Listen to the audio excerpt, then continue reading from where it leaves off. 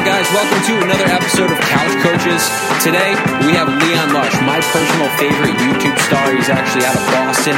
An awesome dude. He's got over 1 million subscribers on YouTube, a shit ton of followers, and all the other social media channels. We talked a little comedy. We talked Patriots football. He's a huge Patriots fan, and also how he got to his position as a YouTube star. It was a long grind. Finally quit his job in the service industry, and he's just an all-around good dude. Awesome to talk to.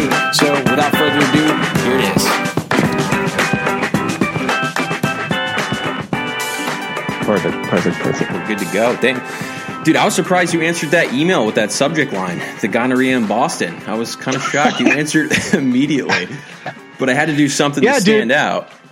Yeah, absolutely. I think that's, it's interesting because I get a lot of emails, obviously, but the gonorrhea definitely caught my attention, and also the Boston. I love just like, I don't know, people that are like locals that like are doing the same thing or in the online media business trying to do something cool. Like, I'm all about that. So hell yeah. I saw it and I was like, hell yeah, dude. And you know what? I love sports, and just a disclaimer, like, I know this is like a sports podcast, right? I don't know a lot like behind the scenes of what's going on in sports. Football is my main sport. I love it to death. Played it when I was younger. Okay. It's like, without a doubt, like Patriots, I live and breathe. But like, if you ask me to name like who was this guy in 2012 draft, like I'd be like, get fucked. I have no clue. Sick, Eric. Write that down. We're gonna ask him. Yeah. That's what we were gonna open up with too. Yeah. Doesn't mean I can't chat shit about sports and stuff, but I'm definitely in the online media game. So whether it's sports or YouTube, obviously YouTube kind of culture is more my specialty. Everything kind of overlaps in a sense, so it'll be fun to kind of chat about that anyways. Hell yeah. Cam's got a good list of internet questions because I think he's kind of the opposite. He's such a football guy, and he knows all the draft dudes and X's and O's, so he's so interested. And might as well open up with the emoji question because that seems like a good lead-in of a question. Yeah, I mean, all right, so I got to give you some background on me, Leon. Like I coached college football for like 3 or 4 years, and then I'm still coaching now. Got out of the business. Locally or college? No, so my dad's from Massachusetts. I grew up in California. I'm in Southern California right now. Oh, you're in SoCal, okay. Yeah. But anyway, so I coached O-line. So like, just like obviously like the stereotypes, like the grit, like I had to chew in 24/7, like I drank black coffee, like the whole nine. Classic O-line coach, right there. I grew up playing line, so I'm right there with you. I think I tried to play fullback once, and my coach was like, "What are you doing? Like, get in a 3-point stance. First off, you look like an idiot." And then that was history for me. They actually did that to me my senior, like going into my senior year of high school. I had lost like 50 pounds or something ridiculous, and they're like, like, you can play some fullback now too, and I did, and it was fun. But I was like, no, keep me on the line. And our line sucked so bad they had to pull me and put me back on the line anyways. But it was fun to get. It was fun to get a touchdown. I'll tell you that. Yeah, dude, you got a touchdown in your NFL career, and your my glory day career back when life was still cool, and I was. Dude, I played so much shit. I played football for 11 years, touched the ball once, never scored a touchdown. I think I gained like 3 yards on a carry, and I was like, that was the coolest thing ever. You guys fucking see that? Yeah. But anyway, back to the emoji question, off the beaten path there. Sure. Like, I fucking hate emojis. Like, I just hate them. And, like, I was watching because I found your content, I don't even remember now, a little while ago. But what drew me to me is, you were wearing a Pats hat. And I was like, this dude's a fucking Pats fan. It was when the Pats were, like, making their run. And I was like, I need all the fucking good energy we can get as far as New England stuff goes. But you kept bringing up, like, emojis and everything. You're like, laughing till I'm crying emoji. I fucking hate emojis. If someone texts me emojis, I don't tell them to stop, but I like make a clear effort to be like, I don't play that game. You need to fucking cut that shit out. So, like, do you hate emojis too? Like, I do. I do, and it's like we sound like such boomers right now, though. To be like, oh, those fucking kids and their fucking emojis, like those little rat bastards. Like, it started for me when I started doing like this insufferable Instagram stuff I do on the internet, where I kind of take the piss out of like popular Instagram accounts that are just garbage but are super successful somehow. And like, if you look on Instagram, like every comment section is just a wall of like these laughing until I'm crying emojis. Like no one has anything insightful to say. It's like this horseshit 60-second video of someone going into Walmart and like being disrespectful or being a prick, and then just a wall of comments like kids being like laughing, like just spamming emojis. So that's kind of where my disdain for emojis grew. Like even before that, I wasn't hyped on them, but it sucks because like it's kind of at the point now where it's like if you can't beat them, join them. Like I find myself initially I used it like really ironically, where I'd be like, oh yeah, look at me, like I'm using a laugh until I'm crying emoji. Now I catch myself doing it unironically, and it really has started to worry me a little bit. But I think like can't do it. My disdain will always be there, but sometimes. When you're in the game for a long time and it's like you're used to like community engagement and involvement, and it's like it gets, and for me, like I try really hard to respond to a lot of DMs, whether it's on Instagram or respond to things on Twitter. And, you know, sometimes it's tiring to the point where you know what, I'll just fucking send this emoji just because that would be exciting engagement for somebody on the other end. Yeah. In theory, but like I just don't have the energy to come up with like a well-crafted response. So I hate it, but it is convenient and kind of a cop-out at the same time. That's kind of how it all starts, man. You start off with some emojis, and next thing you know, you're dropping those Vine boom noises in your videos, and next thing you're going full-blown, putting Anthrax on phones and making YouTube videos, getting reactions. I think that's how it all starts, it's just the emojis. Yeah. It is funny, like, right, and it's when a lot of what I do is, like, when I'm making fun of something that I think is really stupid and I use it ironically, like in a skit, it's like you can only do that so much before you start to question whether you're using it ironically anymore or not. And I'm like, wait, am I now using this? Like just because I've made fun of it so much that now, like, I don't know, but I feel like I draw the balance pretty well. I try to make sure my use is subtle and not just, I feel like so much of the content like online and like, especially with like kind of the Vine style, the Instagram style videos, it's just like these sound effects and all this forced production just being shoved down your throat in a way that's meant to be funny, but it's just so garbage. Yeah.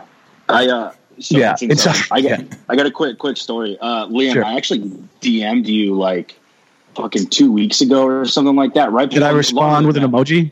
No, you didn't. I kind of wish you did, because I would have been like, "Fuck, maybe he doesn't." Maybe this guy fucking sucks. I don't know. Yeah. Unsubscribe. No, I DM'd you a little while ago, and then literally like 2 days later, Eric's like, "Hey, have you ever watched Leon Lush?" And I'm like, "Dude, I fucking love Leon Lush. Like, I watch all of his shit." Unrelated, kind of that.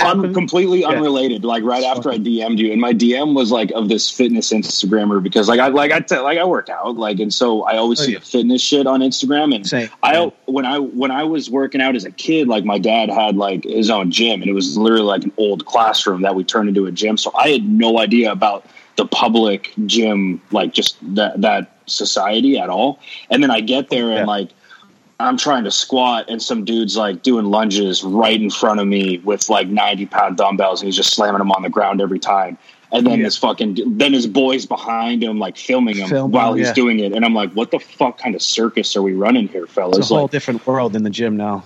It's crazy. But I did DM you. I don't know if I should be like stoked about that, because like it provoked this interview, because I was like, Eric, I fucking love this dude. Let's get it. And then he was like, dude, he responded. And then I was like, well, what did you write in the title? And he was like, Boston gonorrhea. I was like, not at all what I thought, but okay. Yeah. Gonorrhea is my kryptonite. I respond every time to that. That video that he saw too, I was talking to Cam on the phone. He's like, that guy Cody KO did a video on that one already. I was like, it's Cody Ko. We kind of re-nicknamed Cody Ko, Cody Knockout. So that's his maybe a good new nickname. Cody Knockout. A video on fitness comedians. Yeah, it was the one dude that I sent you specifically. This dude named Scott Matheson. If you ever got free time and you want to rip that motherfucker, it's funny. I was just looking through Instagram today for like content and stuff, and I'm pretty sure Scott Matheson came up, and I want to do one so bad on that, but it's like in the community online, it's like people do videos on the same topic, and it's whatever, you make it your own. But I hate like it's tough for me to like. I'm a huge Cody Ko fan, so like I saw that video, and it's just part of me has trouble then going and doing the same kind of topic, even though I think I could pull it off differently. I don't want to. Like enough time has to lapse or whatever. Right. And I don't know. There's a lot of what I do isn't necessarily original ideas, but it, like for that video to be so fresh and then to go do the same thing can sometimes be a bad look. But there's so much like internet, Instagram fitness is a gold mine of just crazy garbage content. Yeah. What's wild, Eric, like I don't mean to cut you off, Eric, but so like when you're in the gym and like there's a bodybuilder, like, I don't know if you guys have bodybuilders out like back east, like SoCal, there's fucking a dime. Oh, I'm sure California is a way different beast out there. It's the worst. But like bodybuilders in the gym, they have to have like 2 or 3 people around them who are just there to jerk them off. Just like, dude, great fucking lift, man. But like when they put their shit on Instagram, it's the same shit, just with emojis and comments. Just like, dude, your form looks great these days. And it's just like, what the fuck is going on here, fellas? Is there ever like a, hey, man, like, you're a piece of shit? Like, does no one tell them these? It's a big circle jerk. You know it's interesting, though. Don't you think, like, a lot of bodybuilders, like, people that really take it to the extreme, like, I'm big into fitness myself. I have a 4-year degree in exercise science from a university in New Hampshire, and it's always been a big part of my life. Like I love working out. I go through ups and downs where I'm like, I get fat and then I get in shape like fucking anybody does. Same. Don't you think like bodybuilders that really take it to the extreme doesn't that kind of stem from this underlying massive amount of insecurity? I feel like. Oh, 100%. So like then they get to this point where they're like juiced and fucking huge and whatever, and they just want people around them all the time telling them how fucking yoked they are. Yeah. And it's really interesting. I think about that a lot because fitness in general, like it's so awesome and so good for you and to be healthy and active, live an active lifestyle. But so many people see it as like this climb that never ends. Like it always has to be bigger or better or skinnier. And I'm just like, yo, can't people just realize like get to a point where you're like happy and healthy and like don't worry about making progress. Like I don't know. It's just gains. I look at some of these dudes and I'm like, I feel like it's just like reverse anorexia in a way. Like it's so weird, but it gets you massive views on Instagram, right? And massive likes, dude. So, and if it's your career and it's making you a shitload of money, I guess that's one thing. But and if you're an emoji guy, it's sport plus for you. Emojis too. I was going to say some study came out last year where what you just said, that some psychologists were seeing a lot of similarities in bodybuilders as people with anorexia. It's like the same part of the brain that's being activated. Right. It's like body dysmorphia, essentially, at the end of the day. It's like you're just have an unrealistic view of what reality is for yourself, I think. I don't know. It gets convoluted though. Like I said, when it becomes someone's career, and then it's like do you constantly have to be getting bigger and better? Like even if you're already huge and ripped, or can you just maintain and be like, yo, I'm fine at the size I am.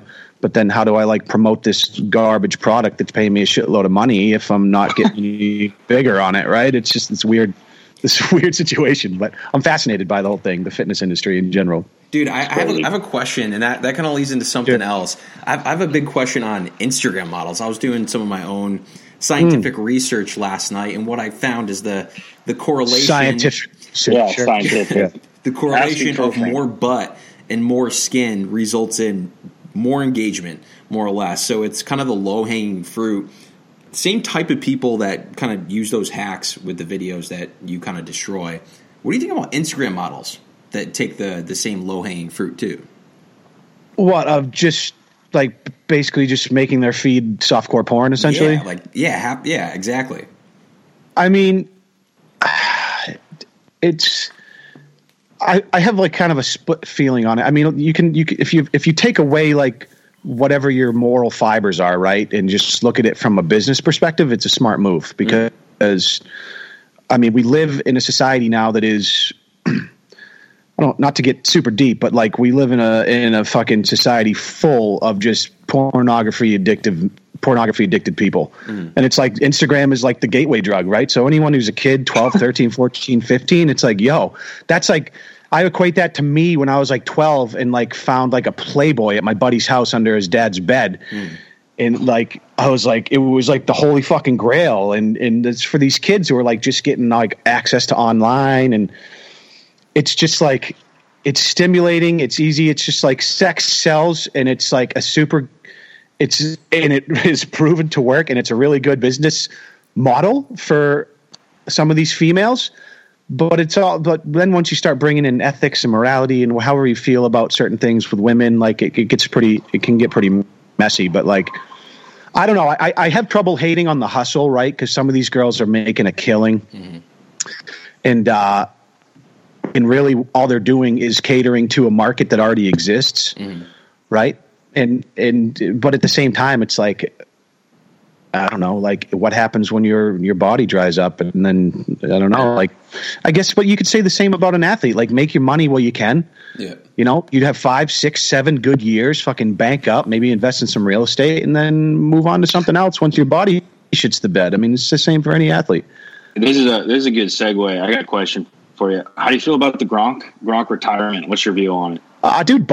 Obviously, huge Gronk fan. I think what he did for the organization, like on the field and off the field, is really cool. Just a fun guy all around, incredible athlete. You know, one of the best tight ends to do it. But I get it. I mean, the dude's been riddled with injuries throughout his career, and like to kind of end on a Super Bowl victory is maybe a good play. I don't know. Like, how do you guys feel? You think like maybe he'll make some triumphant return like mid-season or some shit, or you think he's totally done? I mean, I love the conspiracy theory. I eat this shit up that he's going to come back in like week 10. Right. Ready to roll for a playoff run. Yeah, right. I mean, I kind of look at it two ways, where it's like, Gronk's actually very fiscally responsible. People like, I don't think people really know that about him. They just see like this big meathead, and it's like, no, that guy didn't spend his actual NFL contract. His family's pretty good at that shit. Yeah, he was all endorsements going through his career. So, but the other things that like, dude, Gronk's the biggest like frat guy of all time. You think he's going to be watching New England rolling through the season and make it in a playoff run? He's going to be like, nah, I'm good. Like, Gronk's going to be like, no, let's go fucking win another ring.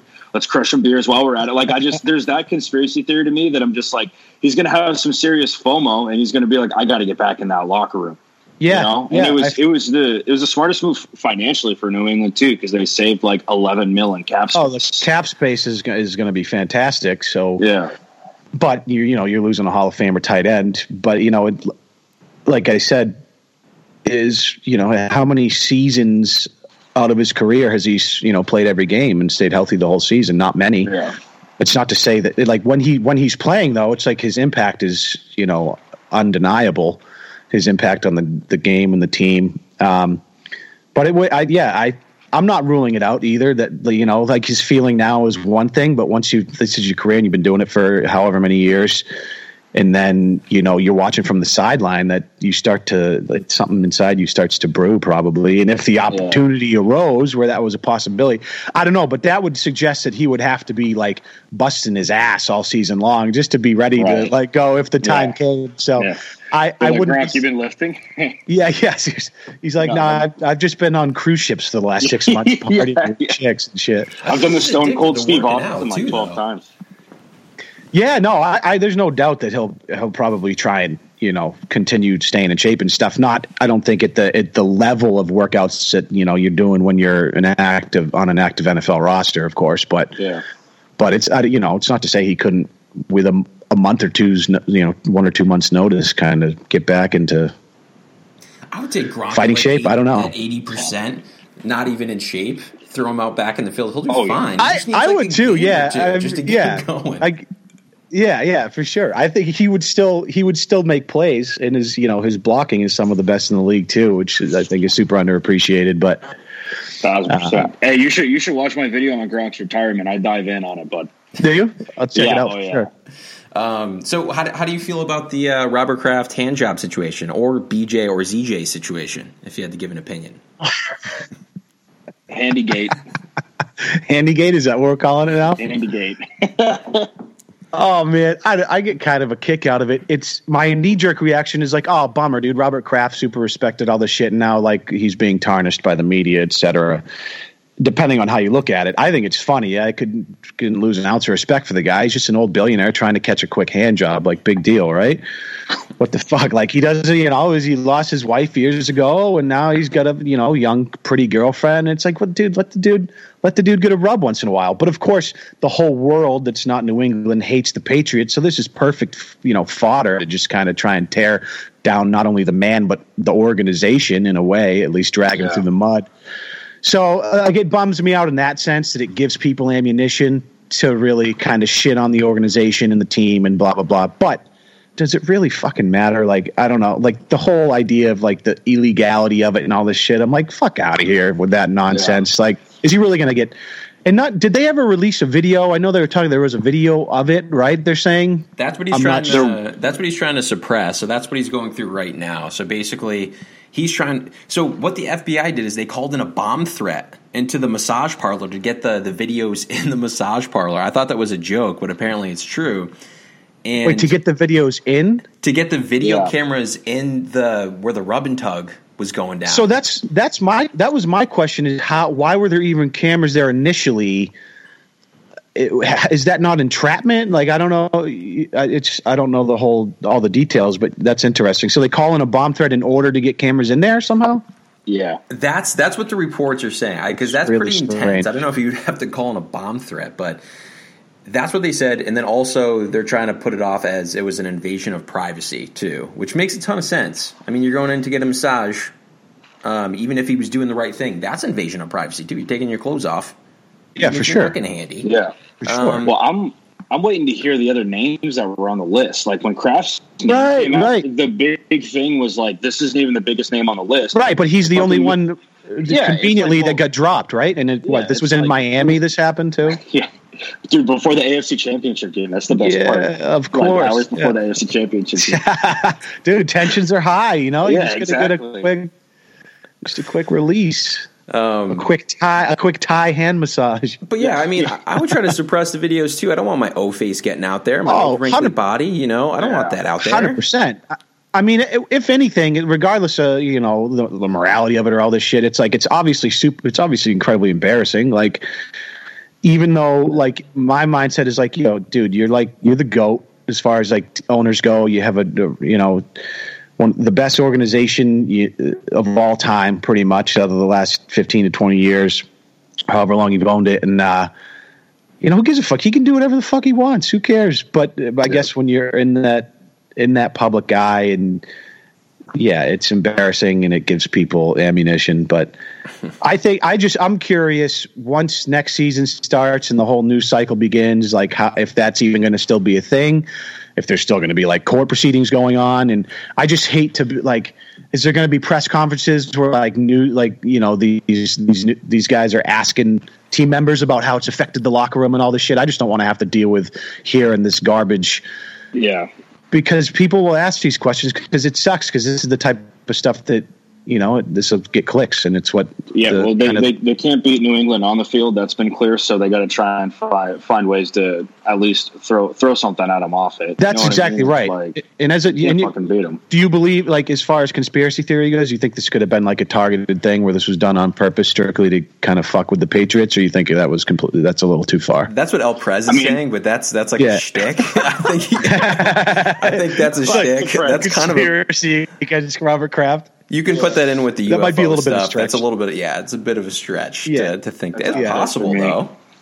Hey, man. Even for me, and I love conspiracy theories, I'm like, I don't know about that one. This is in Miami. It's different if this was in like Robert Kraft's backyard. That's a little bit different. But this one's down in Miami. I don't know. Like I said, I'm still waiting for the other names that are on the fucking list, man. Because everybody was like, dude, like some top dogs are going to be on here, and so far it's just been Kraft. Here's the question. Here's the question for you two, though. If the video does get released, are you going to watch it? Yeah, of course. You have to watch it. 1,000%. Absolutely. 100%. I don't want to see it. I'm a fan of the organization. I'm a fan of the owner. I got to see every piece of content he puts out. I'm a fan of Robert Kraft reaching climax in a fucking parlor. Fuck it, unreal. Dude, I wanted to ask you this question, because the video, I think, of yours that was my favorite, was you talking about what you did in the past, like all the videos you did, kind of like your musical career. The 10 years on YouTube video. Yeah. And it's funny because that's interesting. Oh, yeah. So, Go ahead. dude, Sorry. I made a lot of the same videos. Like, I was a social media expert, quote unquote, with 8 views on all my videos and stuff, cringeworthy stuff. Fringe shit. Yeah. Kind of where I connected to your channel. I guess, were you surprised that this kind of blew up to where it did? Just like my YouTube channel in general. Yeah. I think there's always an element of surprise when it happens, but I think, at the same time, part of me understands that, like, I've been kind of working my balls off for years behind the scenes. Mm-hmm. Not really. And for a lot of years, it was me kind of putting effort into things that weren't really the right fit for me. And that was like a big learning experience. But I'd say once I really kind of settled in to being comfortable with being myself and talking the way I do and making the jokes the way I do, this was probably like late 2016. It really, like, I felt something click in that. And when that happened, is around the same time I really started to notice people taking notice, whether it's on Twitter or YouTube. And, yeah, I don't know. It was years of kind of grinding, putting out videos every single week, like constantly working full time and then coming home and being in the office from fucking 10 p.m. to 3 in the morning, 4 in the morning, recording, editing and shit, and working 2 jobs in a sense, with the second job having no fiscal reward for a long time. Yeah. And just slowly started to grow. Like, it was very slow for a long time. And then it kind of, I built up this catalog of content. I gained a lot of experience. I became a better editor, a better audio producer, all these things. And then all it takes is fucking one video. What was the first video that kind of went viral?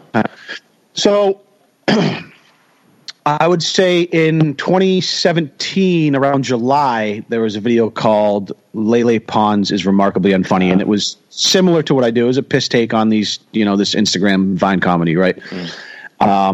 That was my first video that I think really kind of caught the recommended, right? After a couple days, it started getting pushed out to people and getting more views. And I started gaining subscribers at a rate that was very exciting. I was unfamiliar with. That helped me kind of go from, I don't know, like 20 to, I think I had like 30,000 subscribers on YouTube at the time. And that really helped push me over the next couple months over the 100,000 subscriber mark. And, when one video like that kind of takes off, it starts to build momentum. So then my future uploads, not all of them did well, but some of them started to do, they do better than they were doing previous to that video. And then it kind of leveled off and plateaued and kept growing slowly, 100, 200, all of 2000 for like a year.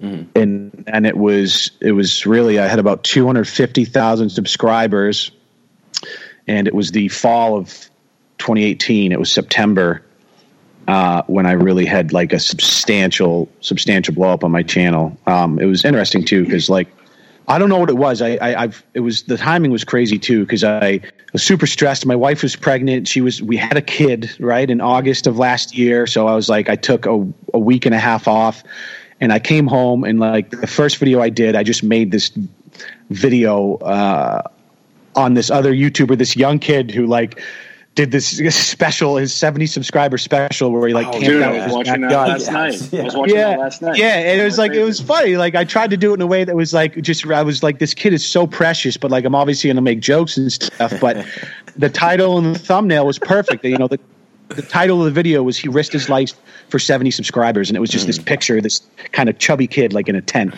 Yeah. And that was the first video.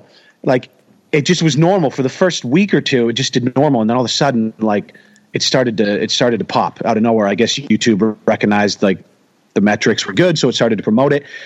And that was the first time I was like, "Oh shit, this thing's really popping!" And it did it for a couple days, and it slowed down, and then a few, like 2 weeks, 3 weeks later, I don't know if it was because of the momentum or it was just another good video topic. I made the video on the Australian brothers that were like pretending they were dying. Oh my God. Doing like fake iPhone giveaways in the same video. Like, hey guys, like my brother's dying. We have all these diseases.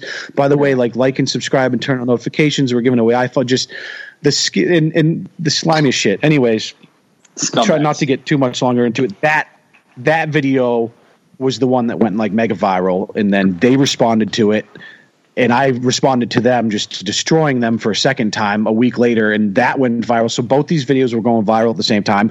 All of that new traffic was a huge signal to YouTube, and all of a sudden YouTube started to surface all my whole catalog of content to more people. So I had videos that were like 8, 9, 10 months old, all of a sudden getting like 20, 30,000 views a day alongside all these videos. So my channel just went nuts for like a month, like 2 months, and I went from like 250,000 subs in end of September to ended up breaking 1 million before the end of the year in December, and just continually pushing out content. And some videos would flop, but others would continue to bang. And like the more you kind of grow your user base of fans that will come back even if that video is not being promoted to the algorithm, it's just like, and it just keeps compiling on itself. And are you full-time YouTube now?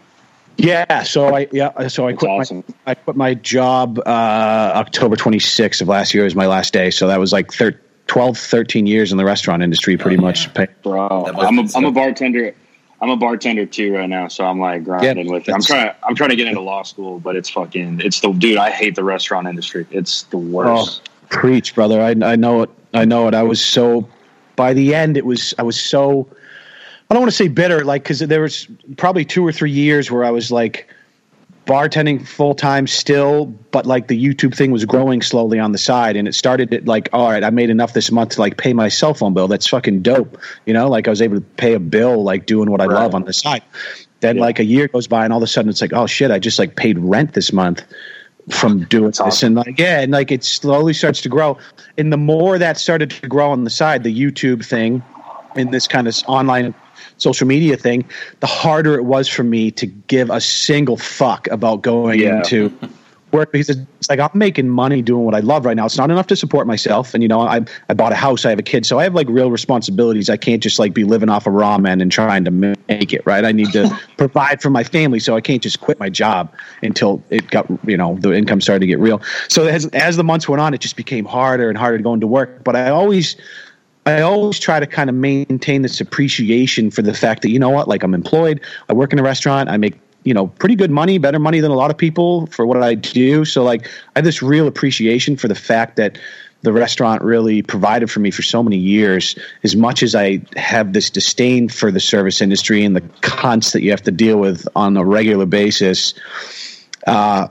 Worst. But I will tell you, once the channel kind of popped, and I sat down with the wife and I showed her kind of the numbers and the statistics, and like just was able to convince her that, listen, my time in the restaurant would be much better spent, kind of doubling down on what I'm doing online, because the ROI is so much better now. And she's like, all right, yeah, I get it. And I see. So putting in the 2 weeks and then leave, it was just like the best day of my life, man. I didn't even think about the fact that you would definitely have to sit down and convince the lady that like this is worth it. Oh yeah, 100%. Like, did you have a slideshow ready? Like, PowerPoint ready to roll? No, she knew. Like, to her credit, she's always been massively supportive. She doesn't really understand a lot of what I do, and she thinks I'm kind of a weirdo, which is fine.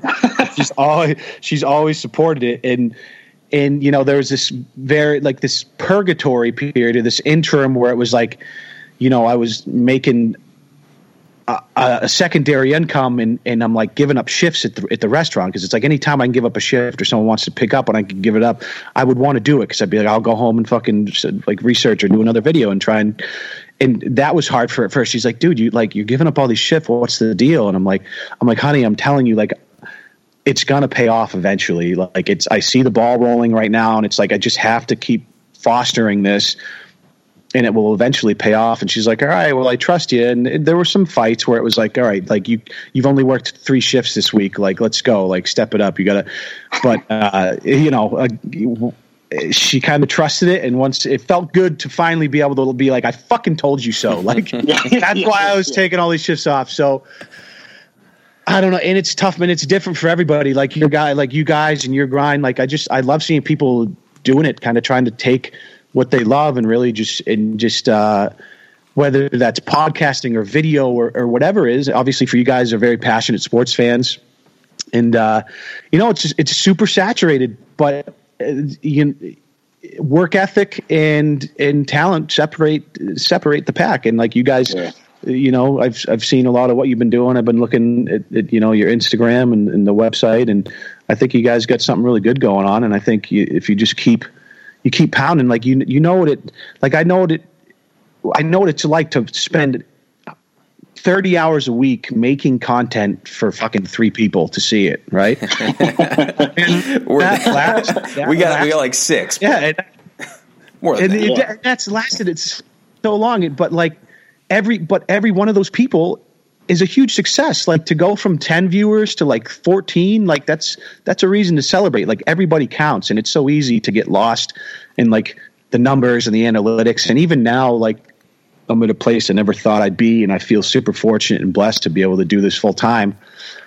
There's this weird, like, I feel like people get lost and they forget, like, just how important each individual person is. Like, you know, I look at, you know, I almost have 1.2 million subs. It's easy to lose sight of, like, each one of those people is a person that willingly watched something I did and then click subscribe because they wanted to see more of that. Like, that's huge. So to really never forget about appreciating the individual. That's why, like, I love doing stuff like this, because I feel like a lot of people, they get to a certain point and like they only agree to do things that like could possibly benefit them, or they're like, and it's like, man, I don't know. I love coming on podcasts and just shooting the shit with a couple dudes. Like right now, I hope that, like, no matter how big I get, if I'm super successful in 4 years, I could fucking be irrelevant and be back in the restaurant. I don't know. That's the risk you take. You do this type of thing.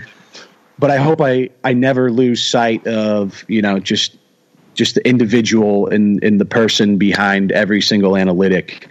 And I think having that appreciation really helps in the way you carry yourself. When you show that, people, I think, people really respond well to that. I don't know. It's so, we live in a kind of this online world now where everybody is vying for your attention, right? Like there's a million different options at any given moment for you and me for consuming content and how we entertain ourselves. And for people to like take 15 minutes out of their day to like watch something I made is super humbling and flattering. So yeah, and they watch the whole damn video too. That's what's awesome about your videos. And dude, for us, when we cross the 25 listener mark on our whatever podcast it was, that's like that's kind of our superpower. Is we really do appreciate those people, and we think it's awesome that a group of people would listen to our podcast because we're just a couple dudes. Yes. And then of course we're trying to do everything right and appreciate those people, answer all the DMs, have conversations, and when you do that, good shit happens. Carabas came on the podcast. I think Meltzer came on. You came on, and it's like we feel like we're doing everything correctly, and we just love doing it too. That's huge. I mean, community engagement is I think so important. I think so many people I think disregard that, at least in kind of the YouTube community.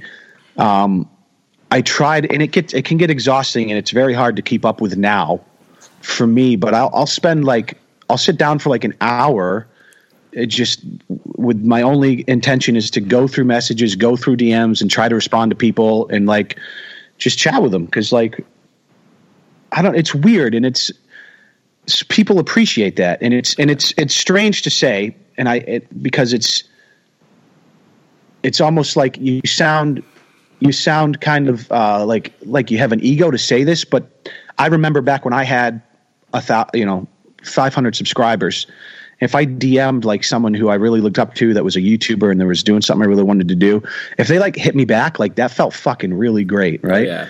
So now that I'm in a position where younger kids or whoever might look up to me for what I do as a career and the content I make, to be able to hit them back, like that's huge for them. That feels really good. And that could, make their day. I get messages all the time. And it's hard to say that because I'm just an average dude. I'm no better than anybody that's ever messaged me. I just, a little bit of hard work, a little bit of luck put me in the position I'm in. Yeah. For you too, like, it's funny because I don't have that many followers at all. I only have I think it's at 13K right now. And all the time I'll get messages and I respond. I only get like 5-6 DMs a day. And when I respond, every once in a while I'll get somebody who's so excited, like, I can't believe you just answered me. I'm like, dude, I only get like 3 or 5 messages a day. Yeah. It's crazy, dude. Like, social currency is so wild now. It's like it's a currency, and I hate it in some respects because it's almost like, you know, a lot of people, especially I feel like younger kids growing up, it's like they look at somebody and like, if they don't have X amount of followers or this or that, like they just disregard them as like a loser or nobody. And it's like, I hate that we are in a society where like the amount of followers you have or fans like is you know, equates to how worthy you are of you know, talking to somebody or something. But it's just kind of a reality of it. Like, the social currency is a real thing, and it's opened up a lot of doors for me. It allows me to work with sponsors and do all these things, and it's great. But at the same time, like, I don't know, like all that shit could be deleted overnight and I'd still be me, and I'd still be comfortable in my own skin, and I'd be able to figure out my life and all this shit. And but I think people take it so seriously. They see the number like 1 million, and it's like they're fucking blown away. They can't believe it that someone with 1 million subscribers would respond to a DM. And I'm like, dude, I fucking shit my pants in a Starbucks accidentally last year. Like, I'm not that cool of a guy. Like, that's just a normal dude. Had a little down a peg. Yeah, dude. Thought it was a fart. Turned out it was a little more than that. You know? Before I shit my pants, I was walking on water. After that, holy fuck, man. I'm with nobody. So it's cool. It's cool. I have such a love-hate relationship because it's like I'm living the dream, right? I'm able to make content and like joke around and make a good living while doing it. There's a lot of aspects of the social media game that I just hate. So for me, it's all about staying grounded and just really trying to maintain perspective that, like, you know what, this could all be over tomorrow. And that would suck, but I would figure out a way to get by. And at the same point, it could continue to grow, and I could be massively wealthy in 5 years. I have no idea. All I know is that, like, I'm going to keep trying and keep doing what I love and try to innovate and continue to make content that people enjoy. That's all you can really do. Comedy at all? I feel like you'd be a good stand-up comedian. Dude, it's funny. I get that a lot, actually. A lot of comments, a lot of DMs like, yo, you got to do stand-up. And I have thought about it a lot. And I still think about it a lot because I think I could be good at it, but I've never actually sat down and like tried to write jokes that I would like deliver, right? Most of the content I make is very reactionary. Like, I recorded myself, I'll watch the stuff, and most of the jokes I deliver are kind of created in the moment. But yeah, I don't know. Part of that, it makes me nervous too. Like, I had to play into a room as a stand-up comedian. I know it can be a grueling game, but I was in a band for several years, and I have a lot of experience on stage performing in front of people. So I feel like that would give me a head start, just having some stage comfort and some stage presence. And I do think, you know how like a lot of YouTubers, like they go on tour or whatever. It's like, I don't know, like, and I'm always bewildered by that. Like this 16-year-old female YouTuber that does nothing basically and has a million. Like, what are you going on tour to do? Like, it doesn't make sense. But they sell out like fucking stadiums just to be there for no reason, just to like meet and greet. It's wild. It's like the Jake Paul tour was very cringy. I saw somebody tour on that, and that was super cringy. They did like dance numbers and stuff, and that was Drew Gooden, I think. I mean, I don't know if you're familiar with him. He did a video where he went to it actually with his girlfriend, which was hilarious, and just kind of, it was awful. It was so bad. But you know, for the 10-year-olds that were there, I guess it was awesome. But yeah, experience of a lifetime. Yeah, I love the idea. If I were to ever do a tour, I love the idea of having like a even if it's like a 15 or 30 minute kind of bit stand up to see how that would go. And I think that it would be kind of like cheating because the whole audience would be built in already that like is a fan of you, as opposed to most comics who have to like start out in comedy clubs playing to people that don't know who they are and test what falls flat. So but yeah, I do think about it, and I think that I will probably try and do it in the next couple of years, at least just to say I've tried it, and who knows, see how it goes. The thing I like about stand up, sorry to fucking ramble forever, is that there's a lot of there's a longevity to it, right? There's not really any age restriction. It's like, I don't know, how long can I be a YouTuber that's like taking the piss out of Instagrammers? Like, I don't know, like I'll have to pivot at some point. But with stand-up comedy, dude, like George Carlin, well, he's doing gigs up into his 70s. Like you can you can crush it. Like that's the nice thing I think about stand-up. It's not like sports or about like being young and cool. It's like you can be a stand-up as long as you want. Age doesn't matter. I'm like a big fan of stand-up too, and I like listening to them talk about the craft too. And the differences between kind of the on-camera work and people on stage, I pay attention to what they say all the time, and things that you say, I feel like you don't mean to be a punchline are actually really funny to me, and I think that's why I would think you'd be a really good stand-up comedian. I think it's the way you tell stories, and there's certain little things that you do that I find really funny. That's why I just think you would be a good stand-up comedian, dude. You should. I'll go to the first show. Yeah, no, I'll go to the first show. I appreciate that. I'll fly out for the first show. Let's do it. You got 2 right here, Leon. Shit. That's what I'm talking about. That's a good start, man. That's more people that were at my first band gig. I'll tell you that much. I had a Pat's question for you since we're beating up on the YouTube stuff. Because like to me, there's a couple different kinds of Pats fans. Sure. Right? And the franchise has just exploded. My dad's an old school like New England fan. So he's aggressively pessimistic with basically anything sports. Sure. Like going through the playoff run, like the LA game and then going into the Kansas City game. Were you like, this fucking team's rolling, or were you like, this shit's going to crumble at some point? Because I feel like those were the two opposites of it.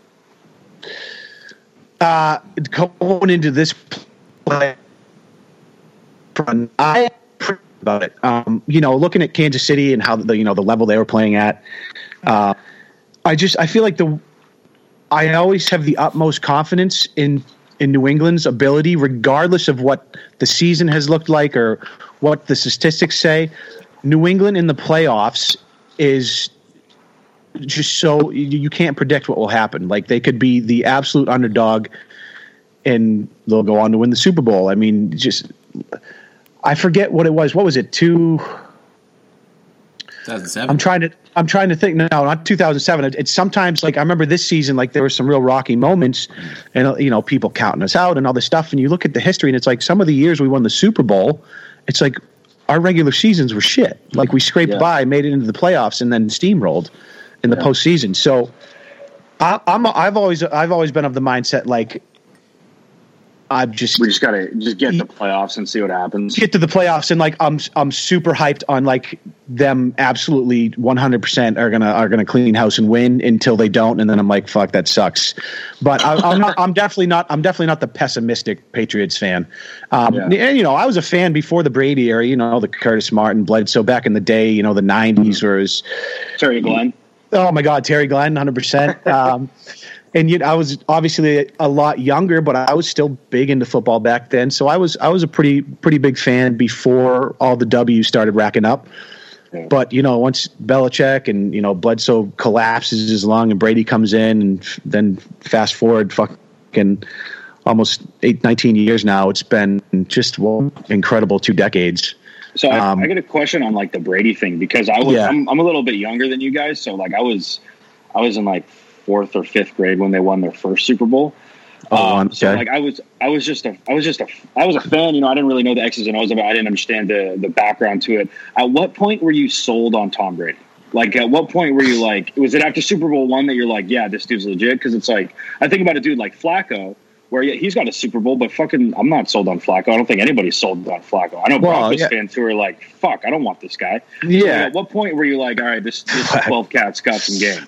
Flacco won his Super Bowl, cashed in with his contract, and then shit the bed ever since. Like a lot of quarterbacks do that, though. In his defense, it's been so long now. I don't remember. I do remember. I feel like it was the postseason of that first Super Bowl year. where I felt like there was something special. And then it was, what was it? The 2001 Super Bowl, or was it just the 2001 Super Bowl? Yeah. Was that the same year with the snowball with the Vinatieri kick, Vinatieri kick against the Raiders, I think, in the AFC Championship, or whatever it was. I remember like where I was for all those specific moments. Like that season for me is probably the most vivid in my memory, just because there were so many incredible moments. And then to see this kind of, this dude come off the bench, go on to get into the playoffs, and then just to play the way he did in the postseason.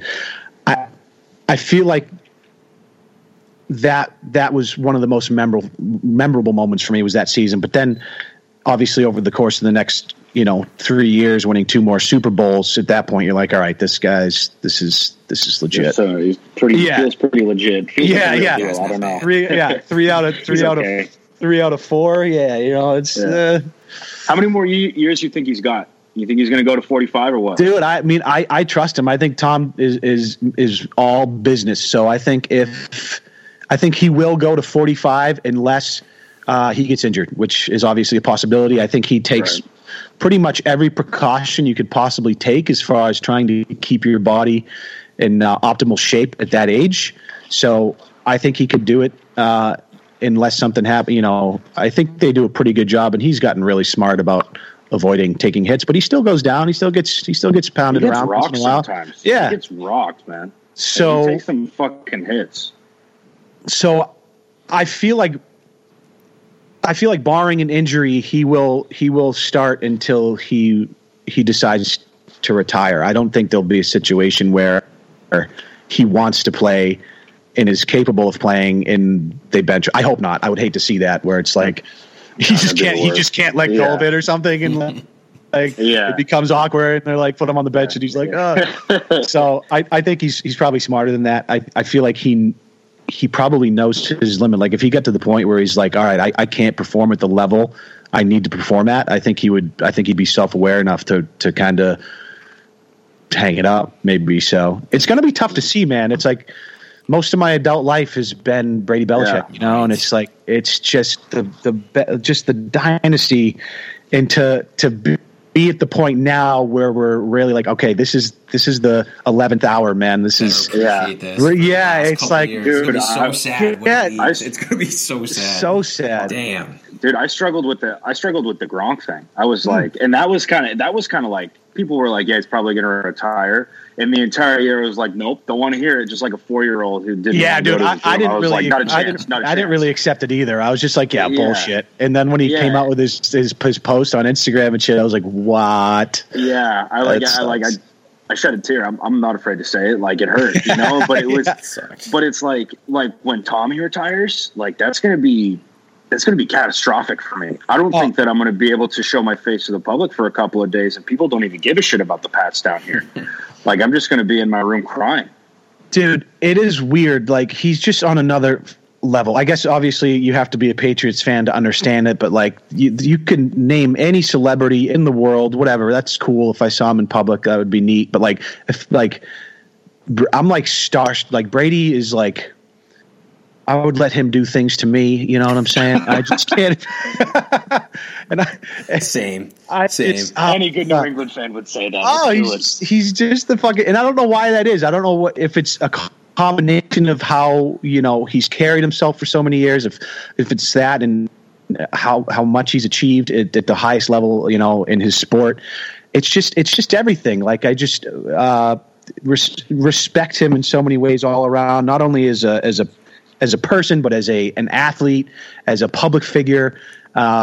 He's just like a class guy, and it's just going to be so sad to see him have to step down from leadership. But he's such a symbol of our childhood too. That's what's weird, is we were kids growing up, and I was 12 years old. I used to strap my helmet like him during games, the whole nine, and now I'm 30 years old. And it's like, it's odd. It's just so weird.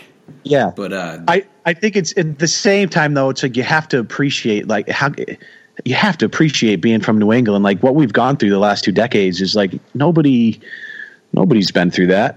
Like, sure, you have your other legs, right? There's never going to be anything like this again. When you look at like free agency and players leaving and the turnover, like the New England's coaching staff is unparalleled. I mean, their coaching staff is top of the line. That's why you see dudes like Flores going to get head coaching jobs.